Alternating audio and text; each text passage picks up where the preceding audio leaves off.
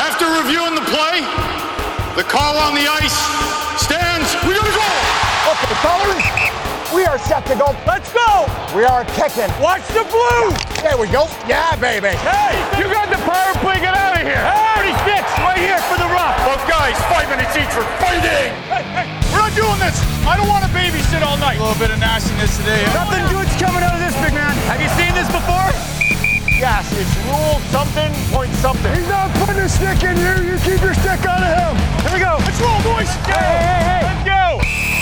After further review, it's the Scouting the Refs podcast. Here's your hosts, Todd Lewis and Josh Smith. When you're ready, big guy. All right, guys, let's drop the puck. Keep your head up.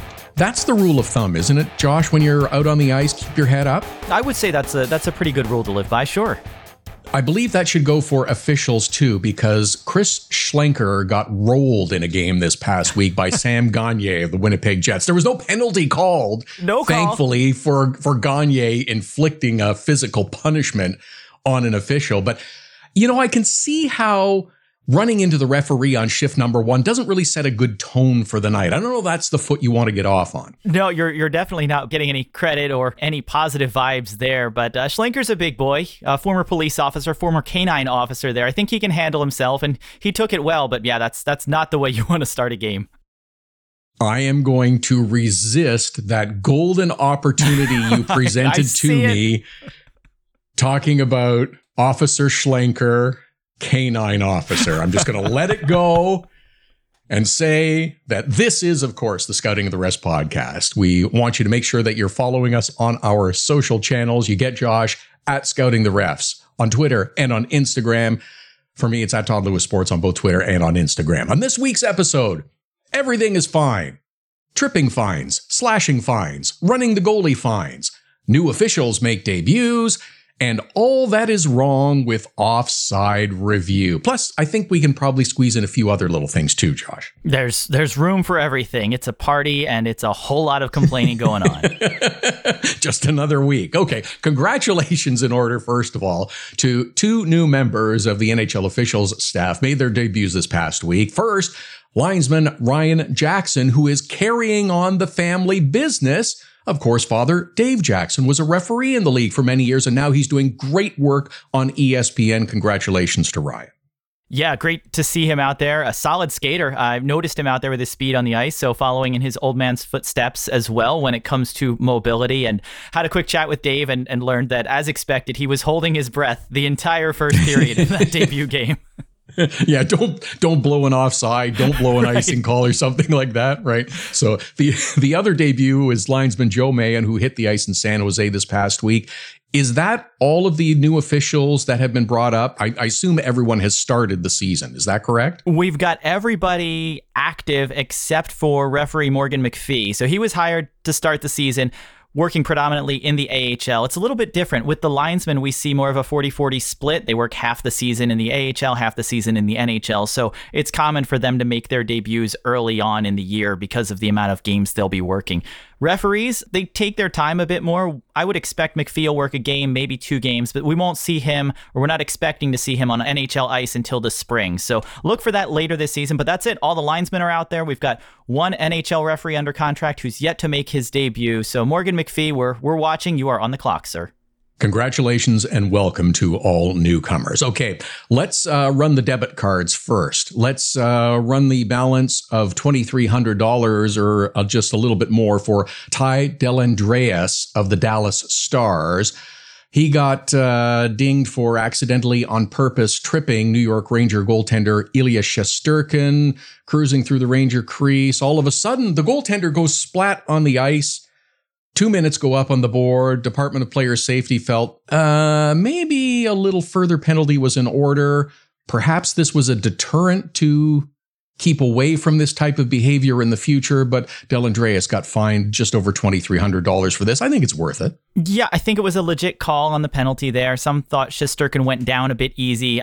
It's kind of hard to say. As a goaltender, it's easy to have your skate knocked out and take a tumble onto the ice, which is what happened there. But I think the league is looking to try to protect netminders. And you don't want guys running through the crease, whether it's, as you so properly put it, the accidentally on purpose of a little skate clip here. It's not a good look. So one that I agree with the fine for. Certainly nothing more than that, but this is about as hard of a slap on the wrist as you can get, and I think it's the right message. Next up, a member of the Anaheim Ducks, better known for using his stick like a magic wand as opposed to a billy club. It was Trevor Zegras. Fined $1,500, again, the maximum amount allowable for a solid whack to San Jose defenseman Matt Benning. Two collided along the boards. Zegras took offense, let Benning know of his displeasure, and Zegras earned a minor penalty. And again, I think this was a deterrent fine. Yeah, and I know the dollar amount isn't significant. We're not looking at really hurting his wallet here all that much.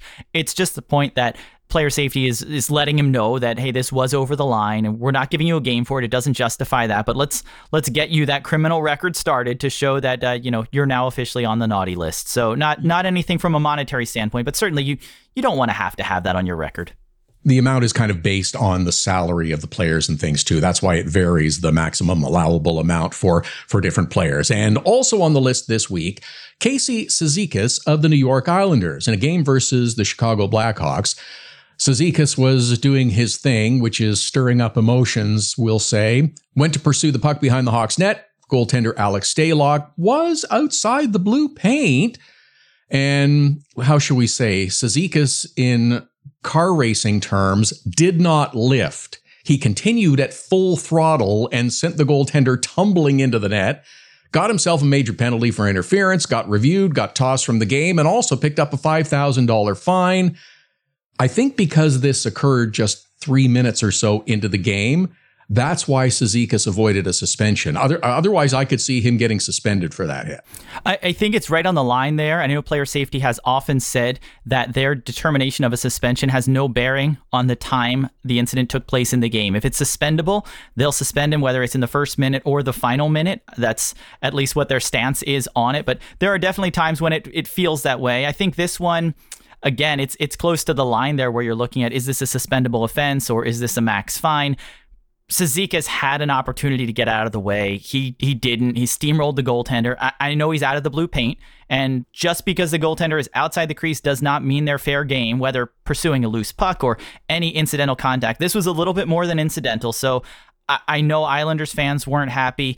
I know most of them take the LIRR to get to UBS Arena. Unfortunately, in this case, Cizikas took the C train right through the crease there and plowed the goaltender. I think it was the right call. It's a rough one, but I think they got it right. Yeah, okay. I could see him getting suspended a game, but just because, and this is a phrase I think you'll use later on, he did nothing to avoid contact or minimize the contact in this case. That's exactly right. I think that's where you look at, is it a fine or suspension? And that's where I think you could have gone with a game just because of that. You know, it was no attempt to get out of the way. It was no attempt to minimize contact. Injury on the play certainly is not a good look either. Okay. There were a few other incidents that I want to get into and discuss. Some of them I think were, well, let's just say harshly penalized. San Jose, Florida matchup. It was the Sharks' Luke Kunin who got himself a match penalty for a hit on Florida Panthers forward Patrick Hornqvist. Hornqvist was kind of pursuing a loose puck. He was reaching. He was bent over a little bit. The Sharks defenseman really lowered the boom on him. It was, you could say it was high. It was a really hard hit. It sent him crashing to the ice, and he got up and left the ice. The angles I watched, and there were only a limited number available, this was a shoulder check. It was making contact with Hornqvist in the shoulder, attempting to hit him square through the body, to use a phrase that is often mentioned in the Department of Player Safety videos. He got a major penalty. I don't think it was a penalty. As the rule is written, I believe this was a legal hit. It was a very unfortunate hit where we look at an injury on the play, but you are looking at a situation, Todd, where the player put himself in a spot where he was more at risk there. By leaning forward, Hornqvist is certainly more susceptible to a hit, especially a hit up high, because he's now put his head in a lower position. The only thing I can see from Kunin's standpoint is he didn't minimize contact, and there still was an opportunity for him to react there, and he didn't. But I have a hard time with this as a match penalty where you're looking at an intent to injure. Hornqvist's movement, his path, his head position contributed significantly to this impact. And, player safety looks at those incidents and says, is head contact avoidable on this play? And that's where you're looking at, did he have a chance to react? Was there enough time? Did Hornqvist contribute to those things? And for the officials, they get a first look at it on the ice. They're calling it real time. And then in this case, since it is a major match penalty, they get a chance for a second look. I think their determination was that due to the severity of the hit, they want to penalize it harshly. And I think that later review by player safety, you're seeing that perhaps they're looking at the contributions Hornqvist made on the play and as the result for no further disciplinary action. Yeah, I can see that. I don't think there's going to be anything further coming from player safety on this, but the objective of the defenseman is to take the player out, to eliminate him from the play and to eliminate the possibility of him pursuing and reaching the puck and creating a scoring opportunity for the Florida Panthers. And this is why I have trouble with, I understand minimize the opportunity for injury, but if you've got a player leaning forward who's reaching for a puck and you are on a collision course, I'm not sure what you can do. I mean, other than try and stop, and that puts you in a precarious position. It does. And you certainly don't want to put yourself in a spot where you're going to get injured or you're not bracing for impact and perhaps the collision goes even more awry and you end up crashing into the boards or you take him out as well. I think Kunin braced for impact. He brought his elbow up or in a little bit, but I see that more as a defensive move than necessarily delivering a shot. It's particularly towards the opponent's head. So yeah, I was a little bit surprised by this one. And I think these are the situations that it's good that the officials have the opportunity to review them. Watching the game real time, I thought they were going to downgrade this penalty and they were happy with the call on the ice. Yeah, and that one puzzles me, especially when I'll compare it to the next incident. Was a game earlier in the week. This was also a match penalty that was issued to Ottawa Senator player Dylan Gambrell, who had a flying elbow that landed on Tampa defenseman Erik Cernak. Now, this match penalty, I think, was absolutely deserved. Again, perhaps a little more could have been done here. I did not hear of a fine announced. There was certainly no suspension. Cernak did return to the game later on, but this was clearly a flying elbow headshot. Yeah, and that's the difference, right? In the previous hit, we're looking at the player being hit, putting himself in a spot where his head was lower and may have contributed to the contact. In this case, I see the player, Gambrell, who's delivering the hit, elevating to deliver that headshot. And to me, that's a whole different world when it comes to calling the penalty or even supplemental discipline. It looked like he rose up to deliver that hit, which would be high, and you could see his shoulder and elbow also move up as part of delivering the hit. So these are the types of situations where you've got a dangerous headshot. And to me, there's a lot more on the intent side, or we can read more into possible intent based on how that hit was delivered. So I think this was the right call. I wouldn't have been surprised to see a game come out of this one, specifically because it looked like a shot that was targeting the head. Yeah, absolutely. Okay, there's another circumstance that arises, I think, a lot more frequently than we're aware of out on the ice. It isn't always detected by the officials and certainly not by the television cameras. We did catch the one in the game between the Carolina Hurricanes and the Tampa Bay Lightning. Jordan Martinook of the Hurricanes got dinged for slashing when he dinged Lightning forward Ross Colton. It appears, shall we say, that he rang the bell, used a stick as the two skated by each other and poked him in the undercarriage or in that general vicinity. They reviewed this and did decide a 2-minute slashing penalty was the appropriate call. Do we need to look at this and talk about this going forward? Because, as I say, I think this happens a lot more frequently than people are aware of. It does, and I think it's one of those situations, and we've talked about these in the past. There's no game value here. It's not a slash where you're trying to get the puck away or you're trying to force a player wide and you're slashing his stick and you cause a penalty there. This is one where you are intending to poke an opposing player. You're doing nothing but causing injury or antagonizing someone or possibly instigating a fight. So there's no redeeming hockey value of these types of penalties. And to me, that should be an automatic escalation and it should be dealt with a bit more harshly. I thought this was a spear. You're looking at the tip of the stick, you jab somebody with it, and by NHL rulebook definition, that is spearing. And they deal with it pretty harshly. When we look at how they called this one, if you attempt to spear an opponent, it's a double minor. It's a 4-minute penalty. If you make contact, it's 5 in a game. And if you injure somebody, it's a match penalty. So obviously, the NHL rulebook understands that these are plays we don't want to have happen in the game. These have a great potential for injury. And really, it's nonsense. It's shenanigans. It's ridiculous that you're even considering doing this, as professional athletes out there, and this is what we have happening. That's why I'm baffled by the decisions that we see where it either isn't penalized or it's downgraded or called as a slash, which is a different act altogether. So in this case, we had what I thought was a clear-cut spear, and the officials look at it, and they do have the ability to downgrade it and to a different penalty now if they want to. And that's what they did and called it a slash. So I'm going to disagree with this one. I think we need to be harsher on spears, and I think this was a great opportunity that was lost. They called it, and then they downgraded it. I think it was downgraded because it didn't appear to be that severe a strike, if you will. And Ross Colton went down like there was a sniper in the building. So I see how that plays into it. But maybe at least we could call it 2 minutes for spearing. You can't. That's not even an option. Your spearing starts at 4-minute penalty. Maybe we should. This is what I at least acknowledge this is what the penalty is. Yeah, and embarrass the player. And maybe that's it. But if we call it the way it's written, and again, even just going with that double minor for trying to spear somebody, it's a bit harsher. There's no way you can accidentally spear somebody. You can take a slash and go for the puck and hit a guy in the hands. This is an intentional act. And yes, Colton did go down like a sack of potatoes there, and maybe that's part of it. But Martinook opened the door. He committed to the motion. So he tried to. Tried to open the can there.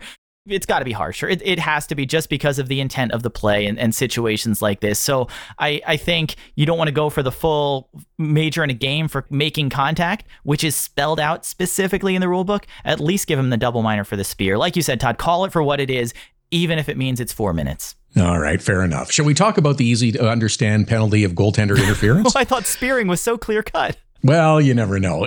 Jets and Habs game. Blake Wheeler of the Jets is in the crease. Does seem to impede Habs goalie Samuel Montembeault, but it also, upon further review, looks like he's being manipulated by the Montreal defenseman. So the goal that is scored stands. This one seems pretty straightforward.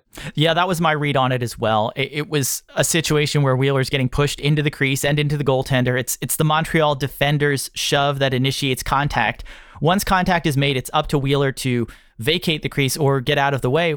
At that point, though, we're battling for a loose puck. He has a right to battle for that loose puck. So once the defender has put him in that spot, Wheeler's free to try to play the puck. He does. The puck goes in. So I can see the controversy here around the rule, but it comes back to that underlying concept of not pushing players into your own goaltender. And because of that, there was nothing Montreal could do about this one. All right, so different teams, different game. But again, there was perhaps two players battling and trying to manipulate each other that impacted the result. Toronto and Anaheim, Adam Henrique battling with a Leaf defenseman, moves out of the crease while he is engaged with that defenseman. The puck gets by goalie Erik Källgren, Leafs challenge, and the goal is disallowed. I thought this was, the word I'll use is questionable. Yeah, this one, I was watching it and seeing that we're looking at a situation where we've got Henrique shoving Kampf into the goaltender. He's pushing the defender in, who I'll go back to last week and say this defender and Henrique both have a significant position in the crease. And because of that, the goaltender's not able to play his position and the puck deflects into the net. So I think had the contact not been there by Henrique, had he not been holding the defender in the blue paint and in the way, this goal doesn't get scored. Because of that, I thought for sure this was going to get overturned. That was a situation where the defending player impeded his own goaltender through the actions of an attacking player. And I was pretty confident this was going to get waved off. So holy cow, you never know. Yes, you never know. Okay, there was one more that, again, we'd like to talk about. You can't see it because apparently NHL.com is no longer posting the video of these rulings on their website, which is frustrating. But this one happened in the Boston and Pittsburgh game. Patrice Bergeron is moving across the front of the Pens crease, and Tristan Jarry is attempting to make the save. The puck gets shoveled toward the net. It goes in off the netminder's leg, but hold on, review time. The Pens challenge, Bergeron is ruled to have interfered with the goaltender. And again, he's sort of engaged with the defenseman, but I don't think that's the key. It's his left leg that makes contact with Jarry, kind of spins him a little bit. And I think that's the key element here. Yeah, that's enough to pull the goaltender out of position. And that's what they're looking at on this review. To me, this was probably the easiest of the three that we're talking about here, because you have a situation, whatever the contact is, you're now looking at Bergeron's skate clipping Jarry, and Jarry's unable to be in the right position to make the save, doesn't have an opportunity to reset. So you've got to wave that goal off. I was thinking at some point, we should probably talk about offside video review. And Josh, you know the stats a lot better than I do, but it seems to me nearly every offside review that has been initiated this year has been upheld. If a team challenges, they know they're right and they're not going to risk maybe getting a penalty. Am I right in leaning that way? You are. It's been amazing, the success rate that teams have had, and whether it's better coaching, whether it's more awareness, whether it's video coaches, confidence, communication to the bench, they've done a great job. It's been amazing to see that the coaches' challenges have come down overall as the league has made changes over the years, but the teams have been more and more successful at them, particularly offside. But there are some that still spur people to get upset about offside video review challenge. And we can always count on our friend Sean McIndoe at The Athletic to provide us with reasons why things are going horribly wrong in officiating. Just as we get the offside review nearly perfect, he wants to scrap it. In a new piece that just came out, well, he at least wants to limit how long it takes. So he always has irreverent, fun, witty commentary. I encourage you to read the piece. It's very good. And he also has a few sound arguments. I don't know if you want to go through a few of the suggestions that he has and talk about them, but I think there's some pretty good ideas here that are worth talking about. And the first one has to do with the rule itself and the phrase conclusive and irrefutable evidence, meaning you got to see it, and you got to see it pretty clearly, very quickly. Yeah, I think that one, you eased into the end of there. You've got to see it pretty quickly. I think the quickly part we struggle with, and the clearly part is even a challenge, because there are plenty of offside calls that we can get, I would say, right away and say, oh yeah, that's clearly offside.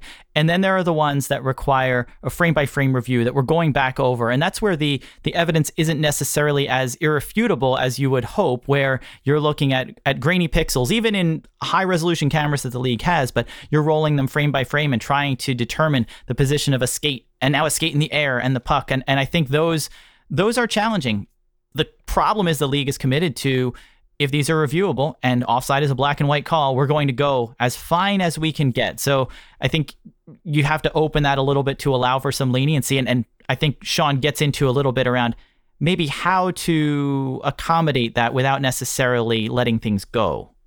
Yeah, I mean, I understand, and the thinking is sound in the sense that we don't want these taking 5, 7, 8, 10 minutes, as they sometimes but rarely do. I mean, we are not looking at security camera footage of a bank robbery. It's an offside. It either is or isn't. Let's move on in a certain amount of time. And the other difficult part is, it seems as though there isn't a consistent time to have coaches decide, yes, I'm going to review. I think from the time the puck goes in, the clock starts, you got 30 seconds. If you're going to review, great. If not, we're moving on. Yeah, I think that's a great point. There's no official designation in the rule book that sets a time for a coach to challenge. And we've seen some who have negotiated their way into some additional duration, stalling as their video coach is reviewing the play. I think that probably would be the easiest fix. I think you need a shot clock for the challenge. Whether, like you said, as soon as the puck goes in, 24 seconds starts ticking down. And when the buzzer goes, the coach has either challenged or not, and we move on, because drawing it out isn't helping anyone. And maybe, it rules out some of those ones that aren't as obvious. So now the coaches are only challenging the ones that are clear cut because they've only got a short time to figure that out. Right. The other thing that Sean mentions in his piece on The Athletic, and it's worth checking out, is only reviews that lead directly to a goal. And this gets complicated because this thing has got to read like a legal document. There's a lot of variables, change of possession, what is possession. We deal with that with delayed penalties now. So I'm not sure how you address this one.